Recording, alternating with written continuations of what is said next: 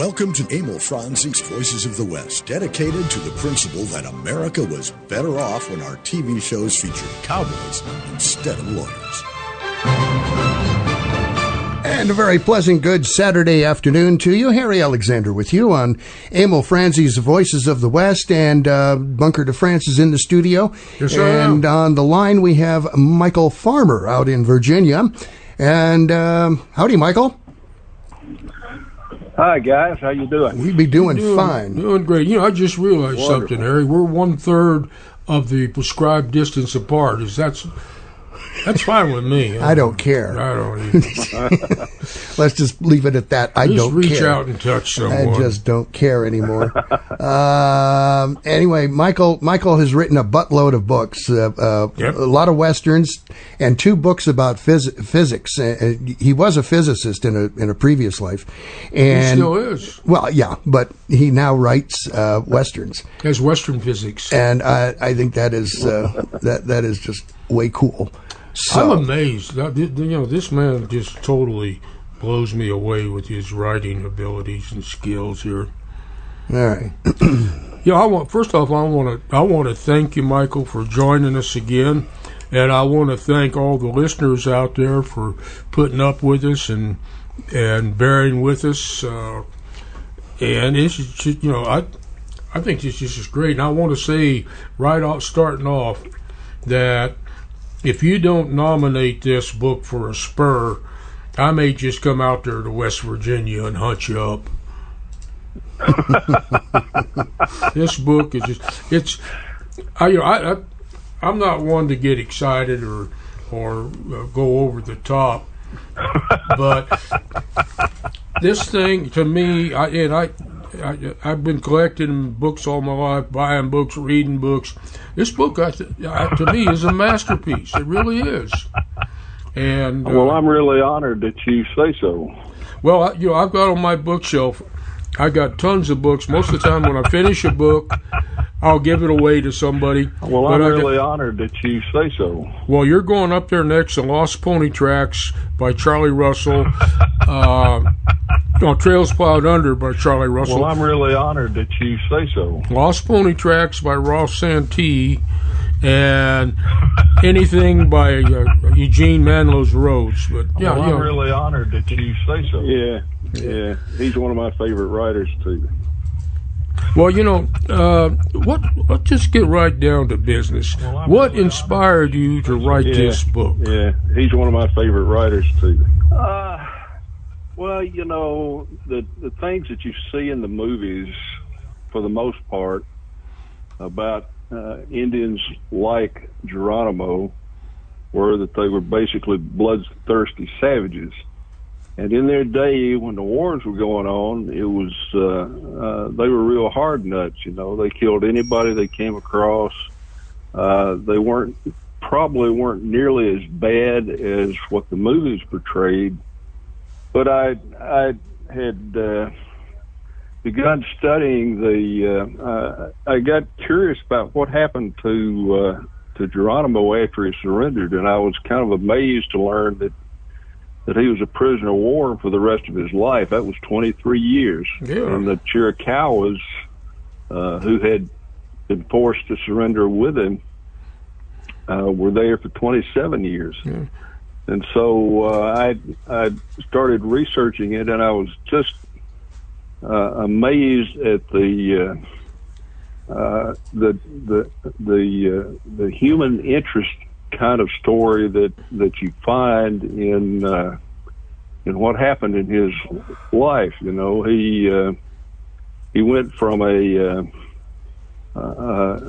war chief for the Chiricahuas, for Naiche, and wound up when he died, essentially having what we would call $270,000 in the bank. He had become an astute businessman. He had ridden in a president's inaugural parade. He had fathered 2 children. He had married 3 wives and lost 3, and the drama and the human element were just really there. And I'm a man of fairly limited abilities when it comes to writing, but I just couldn't leave the story alone. I think somebody that would be a lot better than I could have really made it a much better story than it was. I've got to say that one of the things that impressed me is, because it's told in the first person, and in fact, right. it reads like an autobiography. It doesn't read like a fictional an accounting of somebody, and I think Geronimo said this, and then I think he did that. Your history is so right on. I don't know how many times I've read Geronimo's different histories, and most of them are pretty consistent with each other, and the history is consistent right on from beginning to end. But one of the other things which, again, just totally impressed me is when you're writing in the first person, the descriptive prose generally has the feeling of first person, whereas here, and it's the voice of Geronimo, the way he is thinking and his words are expressed.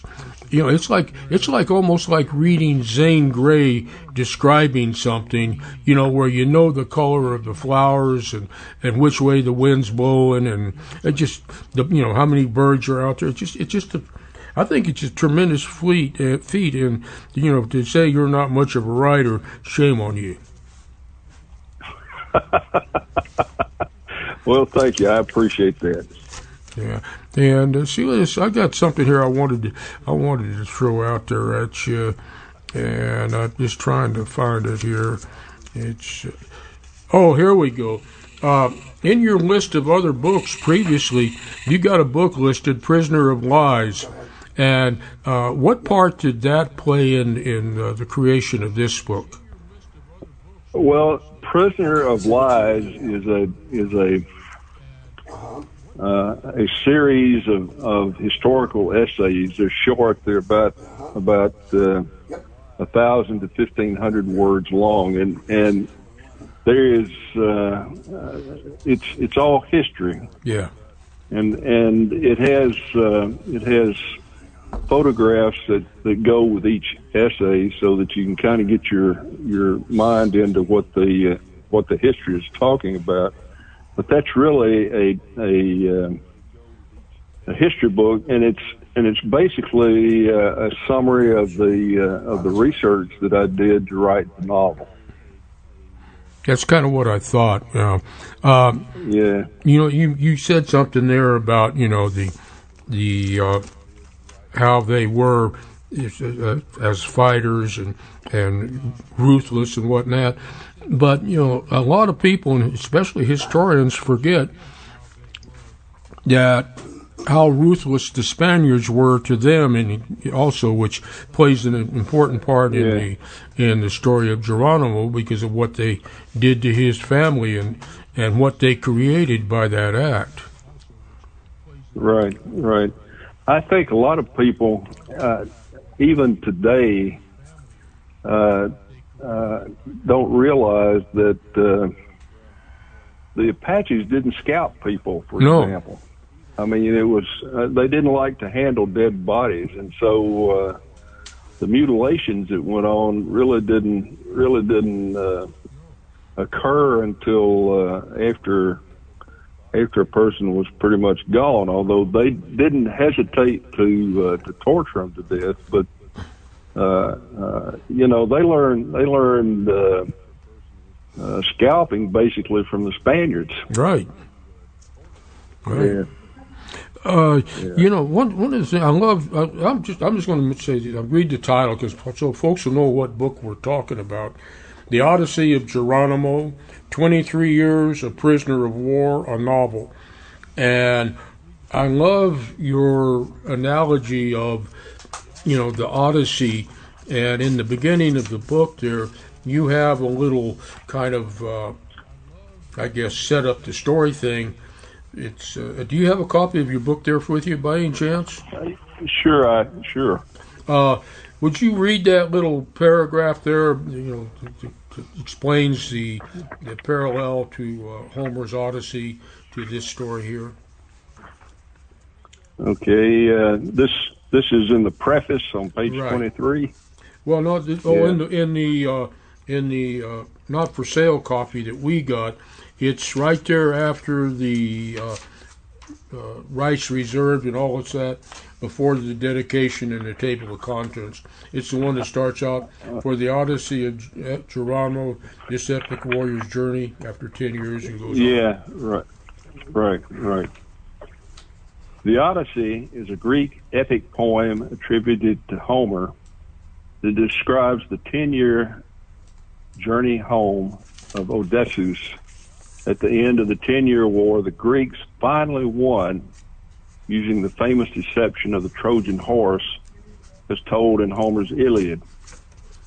The story of Geronimo's wars and the way General Nelson Miles finally deceived him into surrendering with false promises is an epic story that mirrors the Iliad with its mighty warriors, innumerable battles, and those who fell on the field of battle.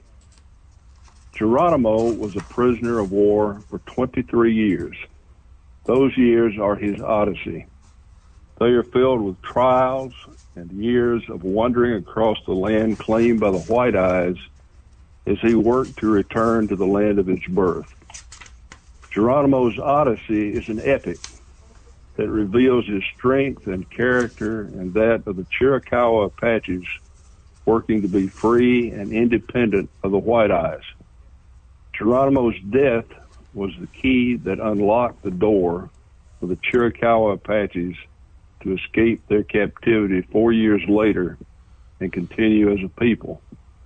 His memory and his spirit continue to this day. That's even better than the one in the advanced copy. I like that. Well, you got in the beginning of the book there a list of characters, and there's only one person in the whole list that's fictional, and that's Grayson. And just out of curiosity, and I think it's a fine stroke, because he's kind of like this specter that's there, but you don't know why or what's going on. Could you tell us a little bit about Grayson and why you brought him in there?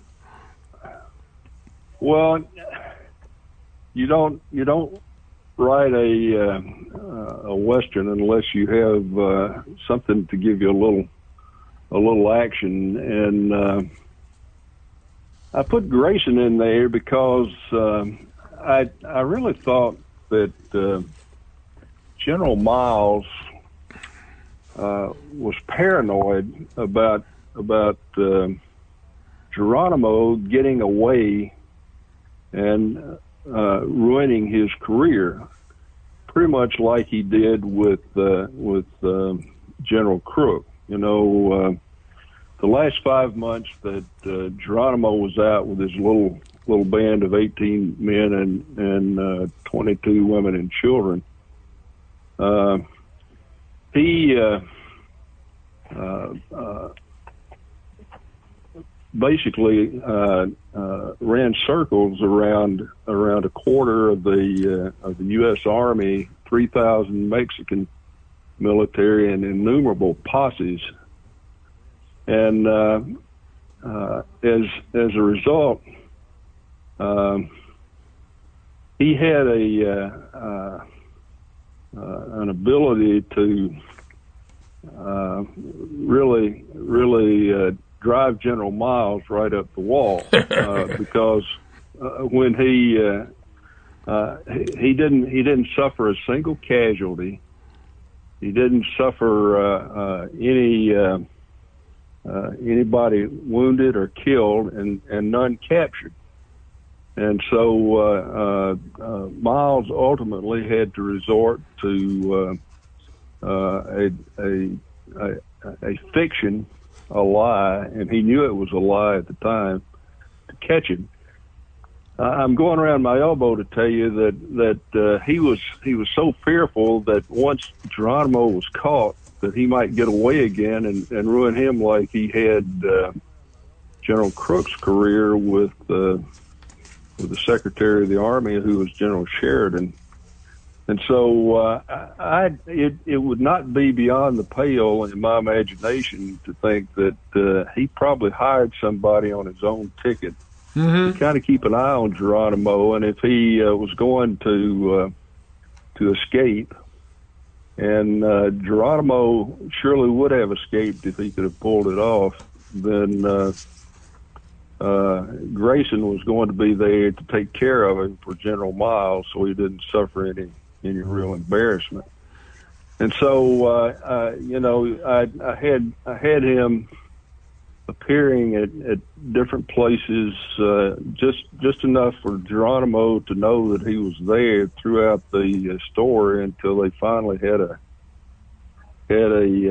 end of the day meeting, both literally and figuratively. And I used Grayson as a character to keep a little dramatic tension going there while Geronimo was going through all of these other difficulties that he had.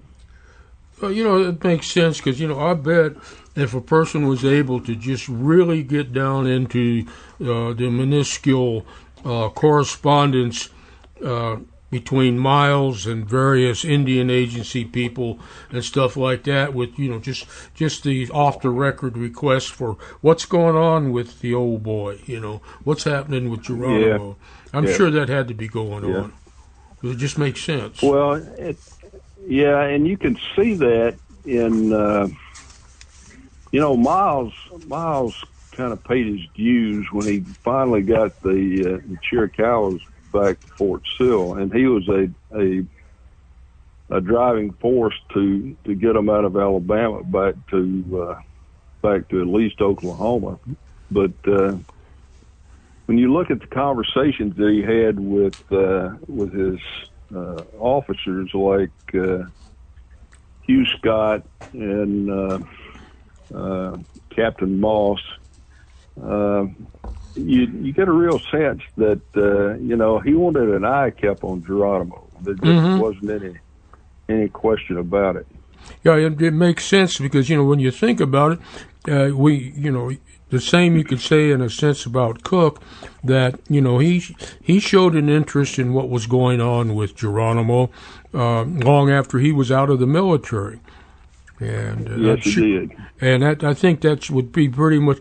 I think it's just human nature. Anybody involved with a man of this stature and legendary presence would, if there's something in the paper, they're going to read it. If somebody's in town that's been out to Fort Sill, they might just drop by and say, "Hey, what's going on out there?" It's human nature. You're in tune with Emil Franzi's Voices of the West on Saturday afternoon. I'm Harry Alexander, Bunker de France here. Our guest is author Michael Farmer, and I think Todd Roberts is with us. Todd, can you hear me? I am here, gentlemen. There he is. How are you? We are well. Well, why aren't you talking more? Well, he just connected up. But okay. And just because he connected up, I have to take my first break. So. Okay. I mean, that's just how it is. Sorry, guys. Well, Harry, my timing's always impeccable. I know. It's your fault, Todd.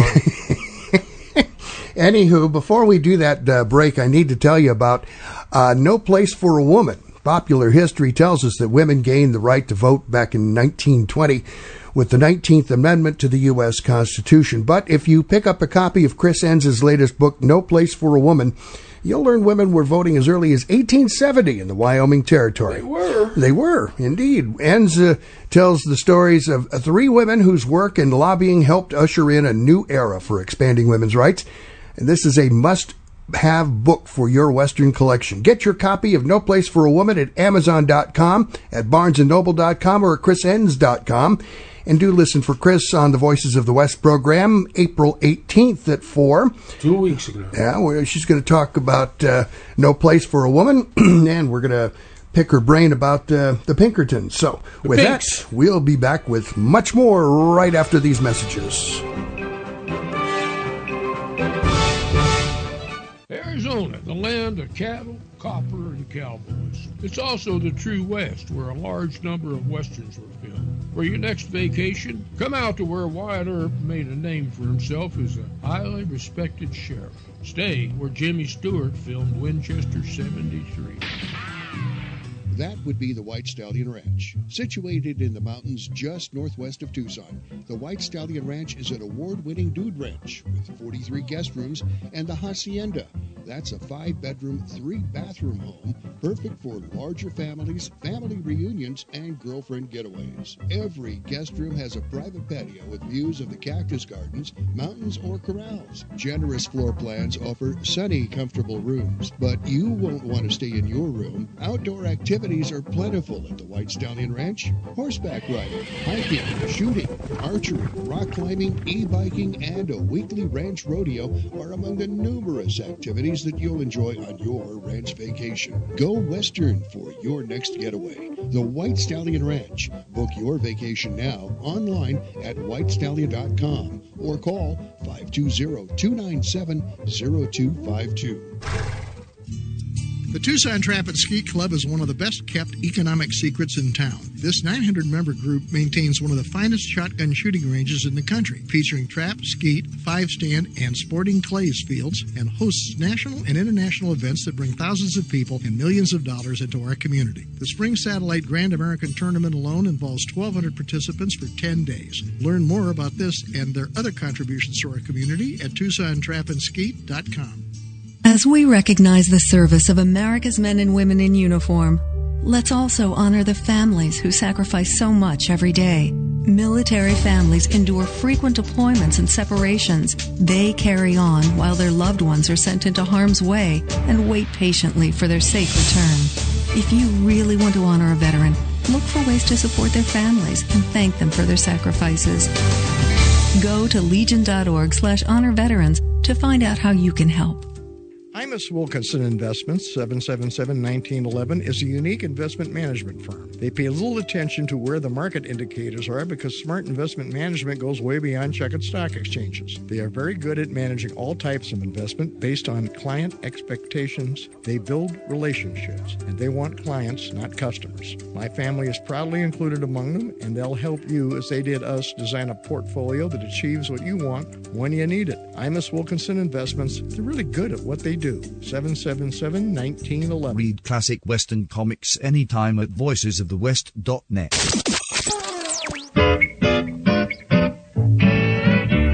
Come on, you lazy cowboys, rise and shine. Another day, $1 pay, and everything looks fine. There's work to do, a plenty to rise and shine. So get out of the hay and welcome the day, rise and shine. We are back on Abel Franzi's Voices of the West, a little bit Sons of the Pioneers there. Rise and shine, you lazy cowboys. Son of a gun of the pioneers. All right, we're talking with author Michael Farmer. He's out in Virginia, and his book is The Odyssey of Geronimo, 23 Years a Prisoner of War. It's a novel, and so it reads like history. And he's on the line with us, and Todd Roberts in Los Angeles is with us on another line. We got lines all over the damn place. We got more lines than we just throw out lines, and it's kind of like a bass tournament. I think you were a fisherman. It's exactly just like a fisherman, man. Yeah, like a bass tournament. Let's see how many lines we can pull in. There you go. Well, Todd, have you got any questions you want to jump in there with? Well, I know this is going to be out of left field, and I apologize for being late in the first place. But Mr. Farmer, there's been a story, and I saw it in a film once on TNT about Geronimo in his younger years, and it was said, or they portrayed it in the film, that he got into a battle with some either Mexican police or federales, or probably Mexican federales or army, and several of the enemy shot at him several times, and he was never hit. And from that, a legend was built amongst him and in the tribe as well, that he had very big medicine, and no bullet could kill him. No bullet could pierce his skin or penetrate him. And I wanted to know if that was true. Number one, if it is, did he believe it as much as the tribe or his fellow warriors believed it, or did they believe it more than he did? And lastly, what was Geronimo's Indian name translated into English?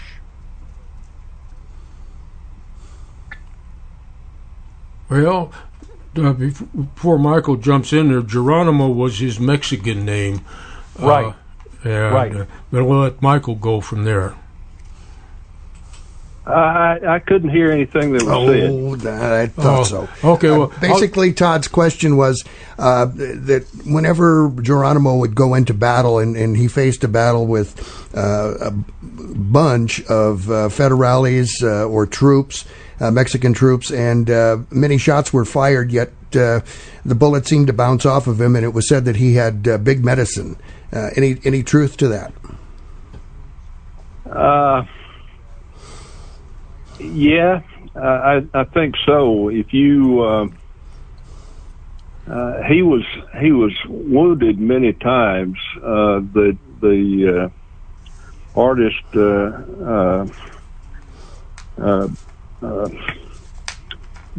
Burbridge had seen Geronimo with his shirt off. And Geronimo let him count the wounded places on him, and Burbank claimed that he counted more than 50 wound spots. Some of the wounds were so deep that you could take a small pebble and drop in them. So he didn't really have big medicine then. Oh, he did. Yes, he did.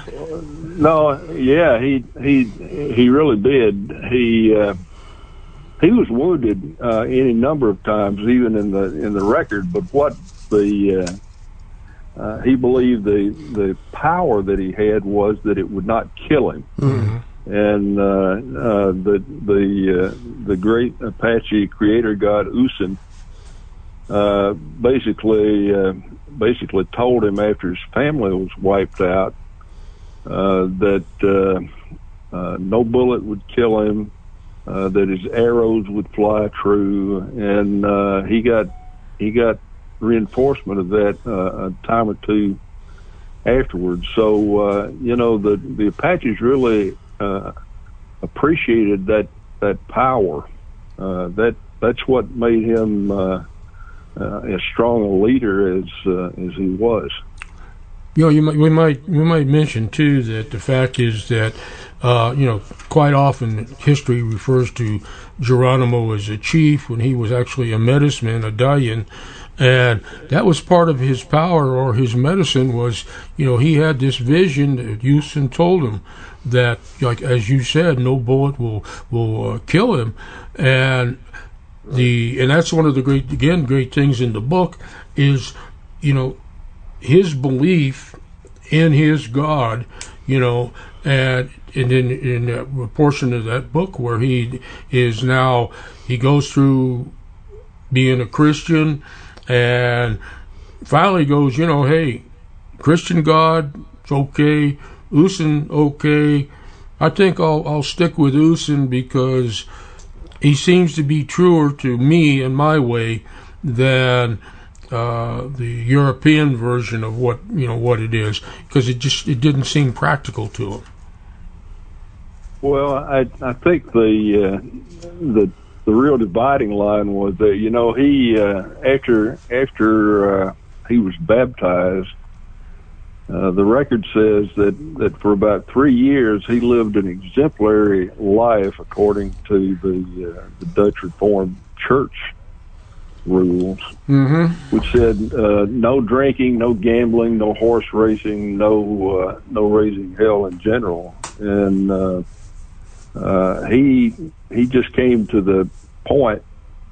He had kind of backslid some, and he finally came to the point where he said, "I'm not gonna live like that. I think Christianity is a really good thing, but the rules that they make for you to follow it just take all the joy out of life." Right. And so he he lived accordingly. Yeah, and I think too that what happened with his grandson, and because as a medicine man, it was very important for him to be able to function as a healer, and that was, I think, part of the thing where he felt like his power had weakened, and he thought maybe the white man's God seemed to have power, and when it got down to push to shove, he said, maybe the white God's more powerful, but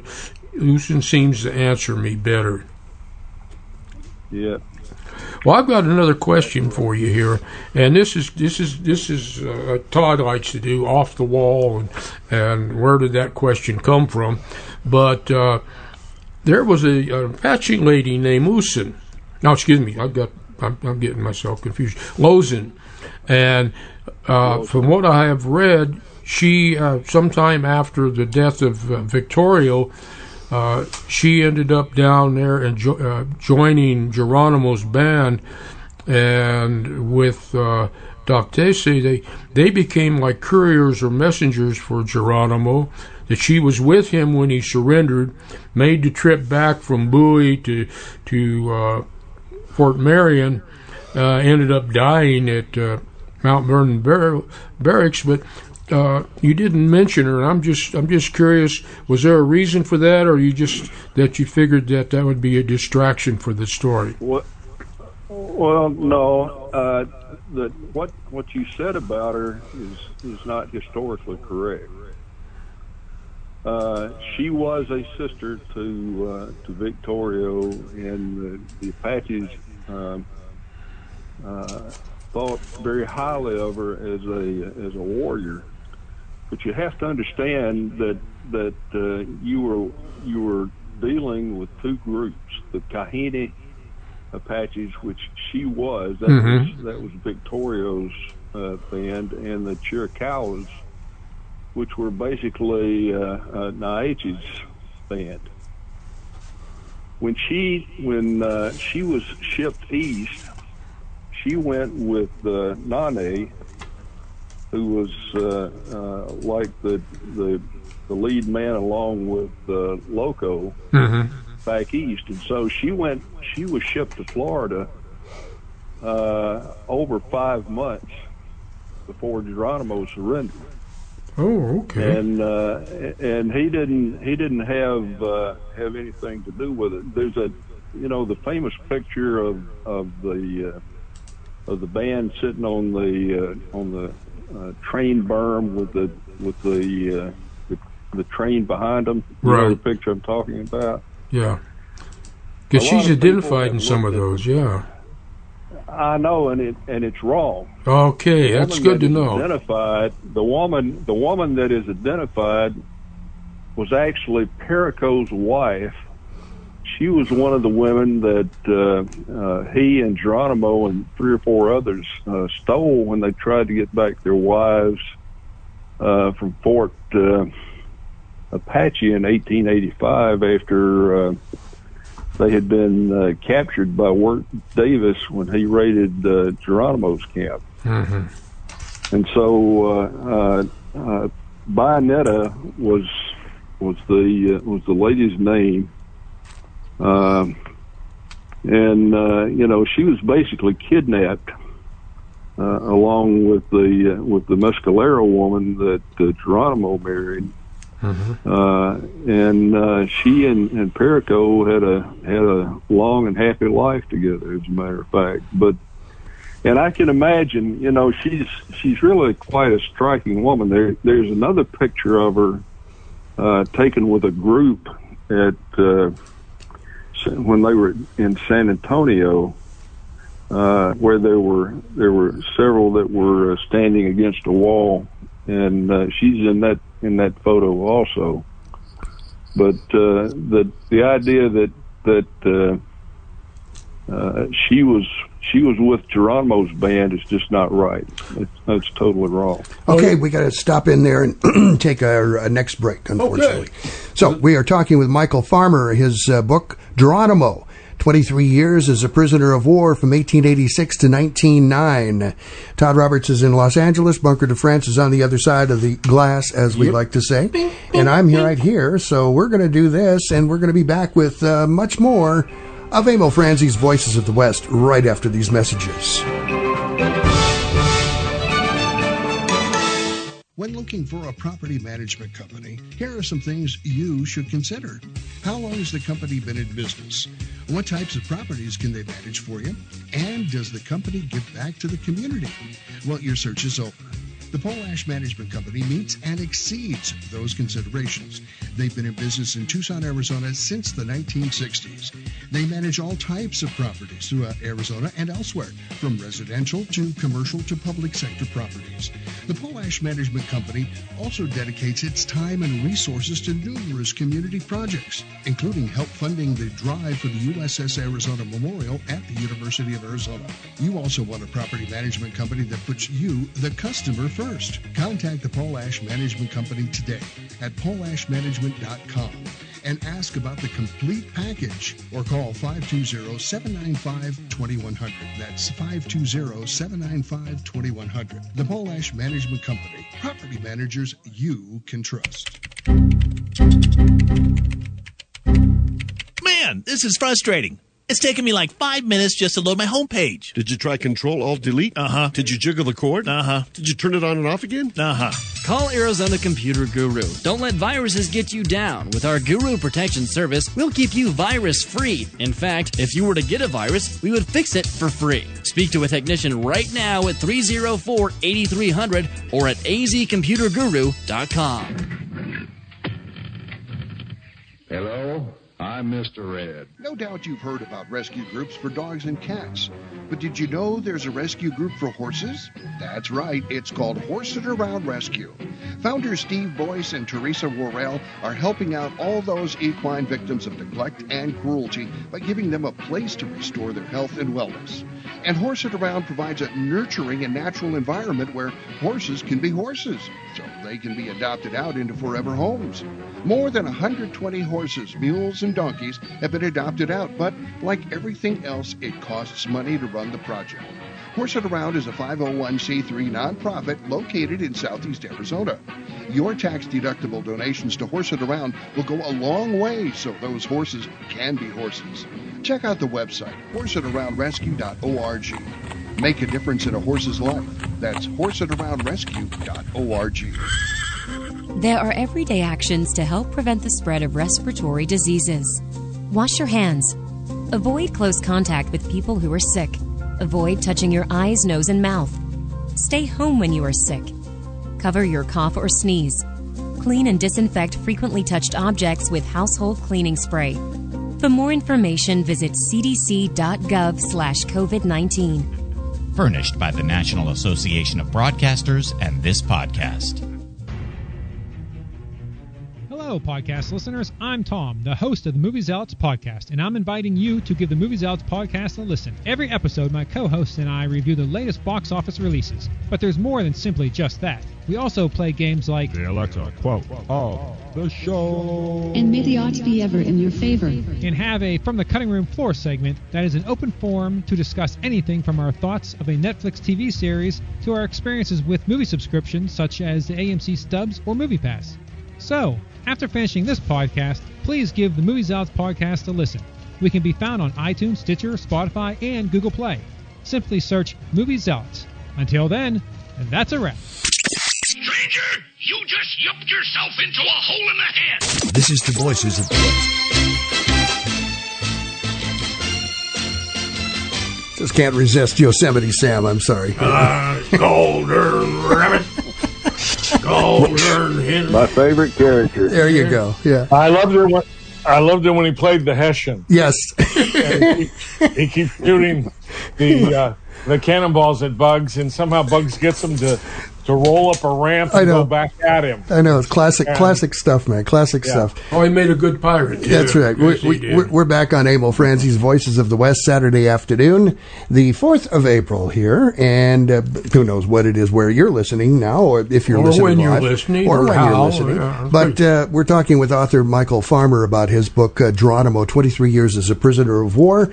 Todd Roberts is in Los Angeles, Bunker de France on the other side there, and I'm on this side. Yes, you are on that side. And Michael, I want to just start out by thanking you, because that's one of the reasons we do the show, is to, in essence, uncover mistakes or errors or things that have gotten ironed into history that need to get ironed out. And I appreciate that, because I can't think of innumerable copies of that picture in various books that always repeats that same mistake. So thank you very much. I think as far as I know, I don't think that there's a picture, an actual photograph of Lozin anywhere. Yeah, that would make sense, because. Well, wait, Todd's got a question. Oh, I'm sorry. Go ahead, Todd. I wanted to ask you, Mr. Farmer. I had a very close friend who was an American Indian, but he was also a historian. I can't hear. He said, Todd's saying he has a close friend who's an American Indian, and go ahead and I'll translate back. Apparently, he was also a historian. And he was a historian. And he said that when Geronimo surrendered, it was the women in the band. They were only down to about 30 people, and it was the women who negotiated the surrender with the U.S. cavalry. Is that true? So the question is, was it the women who remained in the band with Geronimo? Were they the ones who actually negotiated the surrender? No, that was Geronimo and the men that negotiated the surrender. In fact, it was Geronimo and Naiche with Lieutenant Gatewood, and then it's funny, they basically surrendered in Mexico in late August, and then rode up across the border to Skeleton Canyon, where they were supposed to meet General Miles, and Captain Lawton, who had escorted them in order to protect them from the Mexicans and even some American troops, burned up the wires for a couple of days, begging Miles to come down and accept the surrender of Geronimo. He was ready to surrender, but he was afraid that Geronimo might run off and ruin his career again. And he even hinted to Lawton that it would be a good thing that if they tried to escape, they would all be killed. Yeah. Hint, hint. Yeah. Todd, where did that information come from? A friend who's also Native American? That came from my good friend Larry Sellers, who was part Arapaho and part Ojibwe. He was the actor on Dr. Quinn Medicine Woman. Okay. He was also basically the naked chief on horseback in the Quick and the Dead with Sam Elliott and Tom Conti. And he was an actor for many years, and he took a lot of pride in studying a few subjects. One of them, Geronimo, the other subject, Crazy Horse and the Little Bighorn. And he said it was the women who would send, from what his research had told him, was that the women negotiated the surrender, or at least the women basically said, enough's enough. Time to bag it. Time to throw in the towel. I just want to add to that, though, if you study the Native American culture, and women had an important role to play in council and stuff like that, but they played absolutely no role in any of the negotiations or treaties. That was strictly done by the men, and that's part of the reason we do the show is to take stuff like that, which unfortunately creeps into urban legend, and we don't want to be part of the. Well, I can imagine the women saying, enough is enough. We're tired. And I understand the culture. I understand how the culture operates. Yeah, but it is a maternal culture. Yeah, but I can also understand. I can also understand that they would say, "That's it, we're done." But they were still subservient to the men, and it was the roles that each sex played. Yeah. Michael, let's get your feedback on that. Well, when the chief and his medicine man and sub chiefs were the ones that did the talking to the enemy, but the women certainly had a role to play in being strong advisors to their husbands, and they were listened to. I mean, an Apache woman was different than, say, a Sioux woman in terms of culture. They were the Apaches were, and I'll probably get shot for saying this, but they were in their culture a lot more like we are when it comes to how women were treated. The women were partners basically with their husbands, but the husband had the final authority in the way that they did things. He was the head. That's not true. Yeah, and that's not true in every single Indian culture or across the universe here in the United States, right. Because there were cultures where the women were dominant, but not with the Apaches, and especially in the eastern tribes. Yeah. Well, and as my mother that's used exactly to say, right. As my mother used to say, who collected Native American history and art and culture for 40 years, driving across the United States back and forth, and so on, and knew many, many tribal elders and members and chiefs and so on. And whenever we'd come across somebody who was, shall we say, quite a bit ignorant about Indian culture, she'd always say, and as we left and got in the car and drove away, she'd never insult anyone to their face, but she'd say to me, "My goodness, not all Indians live in teepees." Yes. And I can just see your mother doing that, Todd. Well, I've got another little. Before you do that, we got to do our final commercial break. Break it. So Harry. We're going to do that first, and then we'll come back with Bunker's question. And before we do even any of that stuff, I'm going to tell you that popular history does remind us that women gained the right to vote in 1920 with the 19th Amendment to the Constitution. But if you pick up a copy of Chris Enz's book, No Place for a Woman, this is her latest book, you're going to learn something new, that women were voting as early as 1870 in the Wyoming Territory. Enns tells us the stories of three women whose work and lobbying helped usher in a new era for expanding women's rights. Now, this is a must-have book for your Western collection. Get your copy of No Place for a Woman at Amazon.com, at BarnesandNoble.com, or at ChrisEnns.com. And listen for Chris on Voices of the West on April 18 at 4 to hear more of the story of No Place for a Woman, and we'll also talk about the Pinks, so stay tuned for that. We'll be back with much more right after this. Arizona, the land of cattle, copper, and cowboys. It's also the true West, where a large number of Westerns were filmed. For your next vacation, come out to where Wyatt Earp made a name for himself as a highly respected sheriff. Stay where Jimmy Stewart filmed Winchester 73.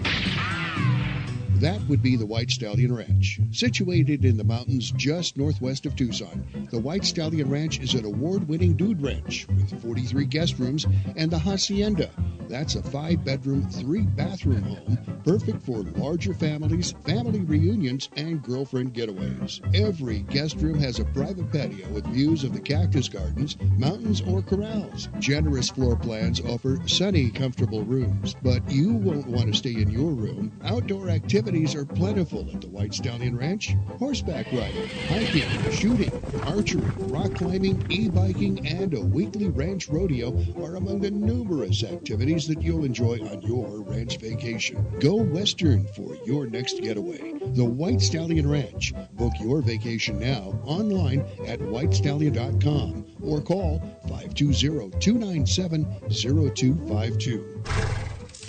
Imus Wilkinson Investments, 777-1911, is a unique investment management firm. They pay little attention to where the market indicators are because smart investment management goes way beyond checkered stock exchanges. They are very good at managing all types of investment based on client expectations. They build relationships, and they want clients, not customers. My family is proudly included among them, and they'll help you, as they did us, design a portfolio that achieves what you want when you need it. Imus Wilkinson Investments, they're really good at what they do. 777-1911. Hi, this is Joe Mantegna.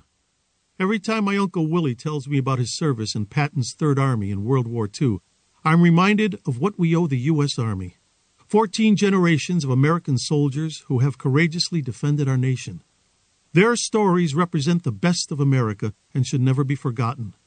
Join me to help build the National Museum of the United States Army, a long overdue tribute to all American soldiers. To learn more, visit armyhistory.org. The Tucson Trap and Ski Club dates from 1948 and is now at 7800 West Old Ajo Highway. The club owns 80 acres and leases 300 more from Pima County that supports 50 trap fields, 15 skeet fields, 2 5-stand fields, 2 sporting plays courses with 12 stations each, a 9,000-square-foot clubhouse, 200 full-service RV hookups for members, and free Wi-Fi. This expansive facility gives enough room to host major national and international events annually, bringing thousands of people to the community. Check it out at TucsonTrapandSki.com. Was it you or Jeff here that plugged Tom Dillon in the back? I didn't do it, Ma. Somebody shoot Dillon? You're not going to get away with it this time. You didn't give him the chance I'm going to give you. You're healed, so go for your guns. I won't have no fighting. Stand back and hold your horses. I come here for justice, not the kind you shorthorns deal out. Make your play. This is the Voices of the West.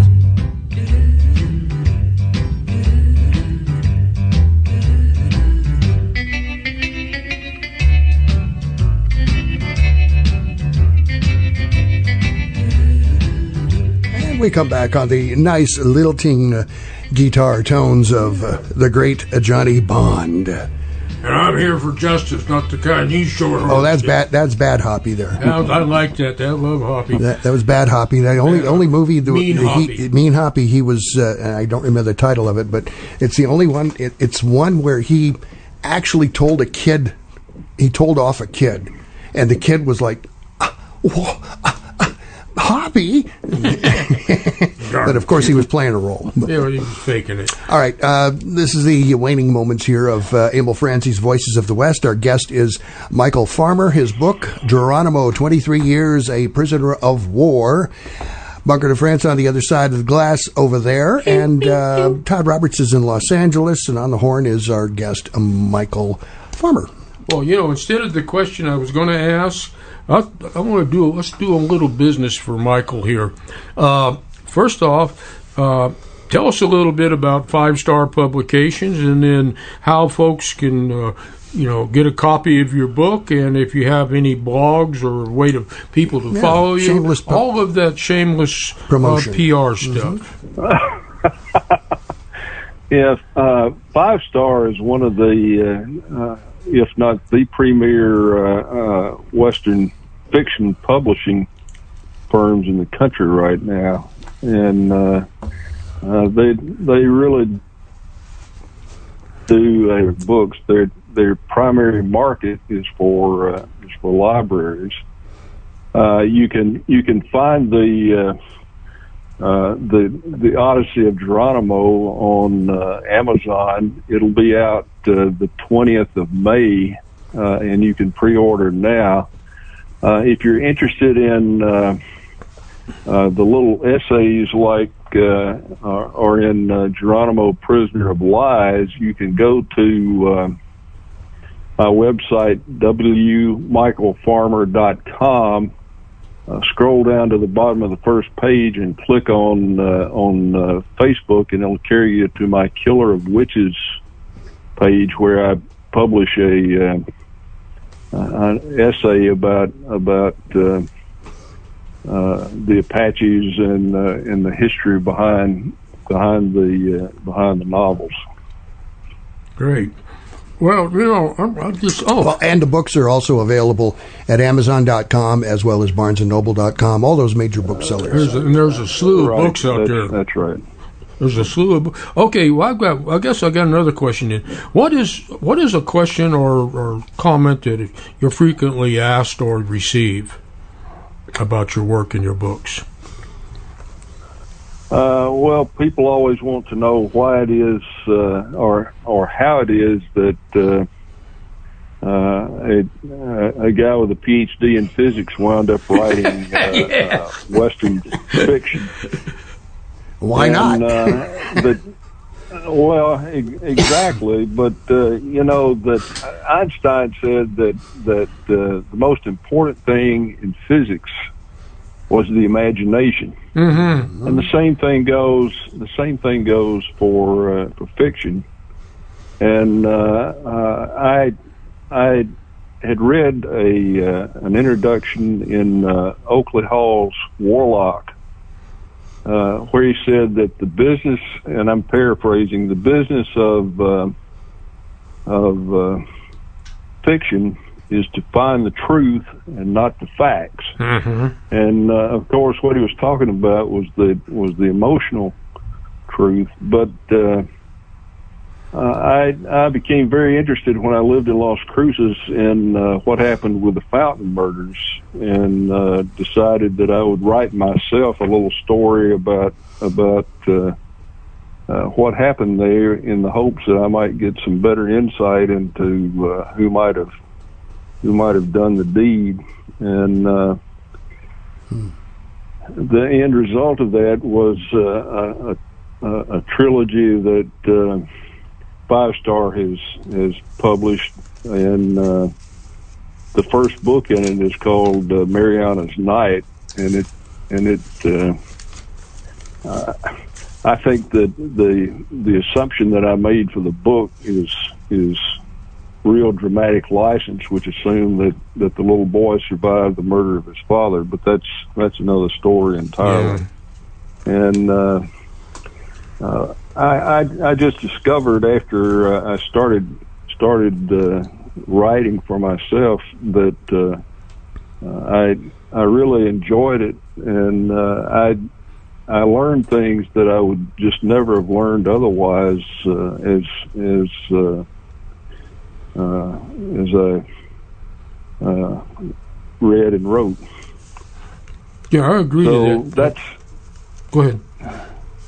No, go ahead. No, I was just going to say I agree with that 100%, because it's like in doing research for these shows, it comes alive when you start digging into it and not just, glossing over and taking somebody else's say-so about something, but, you go in there and you get confirmation, you get questions, you go up blind alleys, you get distracted by other things, but it's that journey of learning and experiencing, and, and then the fruit of actually putting it down into something, a vessel that carries that information. Yeah, that's exactly right. Yeah. Well, what have you got coming up in the future? Yeah. Well, I've got a book. I haven't signed the contract yet, but Five Star promises that they'll be sending one. It's called The Iliad of Geronimo. Mm-hmm. And it begins 10 years before he surrendered to General Miles. Nice. And with the one and only time that he was actually captured and put in the guardhouse. Mm-hmm. Mm-hmm. And I'm also working now on the story of Trinidad Verdun. Are you familiar with that? I'm trying to place it, but I'm having a problem. Yeah, and unfortunately, we're rapidly running out of time here, so we'll be looking for that. Michael, thank you so much for joining us today. You. Appreciate it very much. Thank you, gentlemen. I appreciate it. You bet. Todd, thank you for joining us, too. It's been a real honor. Thank you, gentlemen, for having me. It was All nice right. to speak with you, sir. We'll be back next time on Emil Franzi's Voices of the West. Hope you're with us, too. So long. 78, 79, 80s.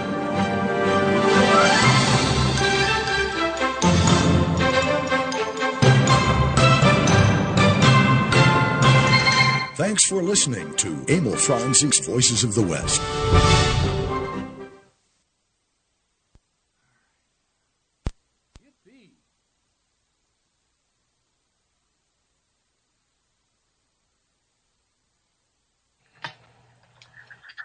Todd, you there?